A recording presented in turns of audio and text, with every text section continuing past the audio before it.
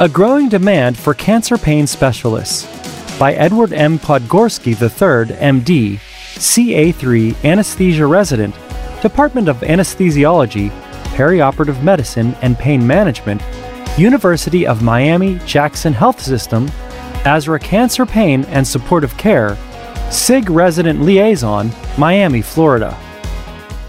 The current number of anesthesia-based pain physicians who specialize in the treatment of cancer pain appears to be inadequate to meet the demand of a growing cancer pain population. Of the approximately 2,300 American Board of Pain Medicine certified physicians in the United States, most perform non-cancer related procedures. Furthermore, the number of anesthesiologists who are also certified in hospice and palliative medicine, a major contributor to the treatment of cancer patients, is less than 0.3%, or 125 of approximately 50,000 board-certified anesthesiologists. Given the growing cancer patient population and the positive effect that anesthesiologists can have on outcomes and quality of life for cancer patients, the demand for cancer pain specialists will continue to be a priority. An estimated 1.7 million new cancers were diagnosed in the United States alone in 2018. Although the percentage of new cases has fallen by 1.1% per year over the past 10 years, oncology's landscape has shifted such that the total number of patients living with cancer continues to increase, with an estimated 15.5 million cancer survivors in 2016. As Levy and others suggested, what was once an explosive disease that led to a quick demise, cancer has now become a chronic disease. With that shift, pain specialists will undoubtedly encounter an increasing number of cancer patients with chronic pain. Current data suggests a 24 to 73% prevalence of pain in patients undergoing active treatment, 58 to 69% in those with advanced or terminal disease, and 21 to 46% in those in remission. Although most cancer pain can be managed via the World Health Organization (WHO) stepladder approach, 10 to 25% remains refractory to conservative measures.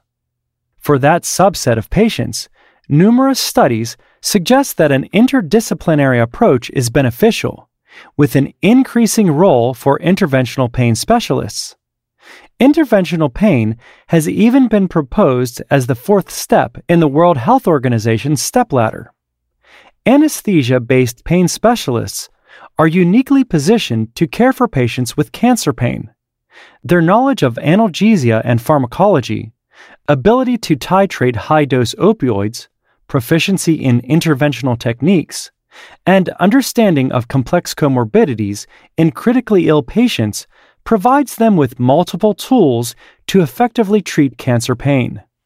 For example, intrathecal pumps can provide systemic pain relief at reduced doses to a patient with worsening systemic disease, increasing opioid requirements and increasing side effects from oral opioid pain medications.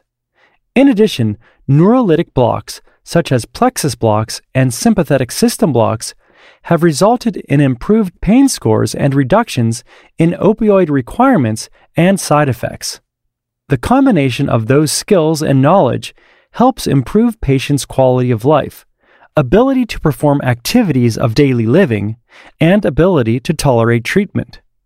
Despite the positive evidence that supports an increasing role of interventional pain specialists in the care of cancer patients, work still needs to be done to encourage increased involvement in the field.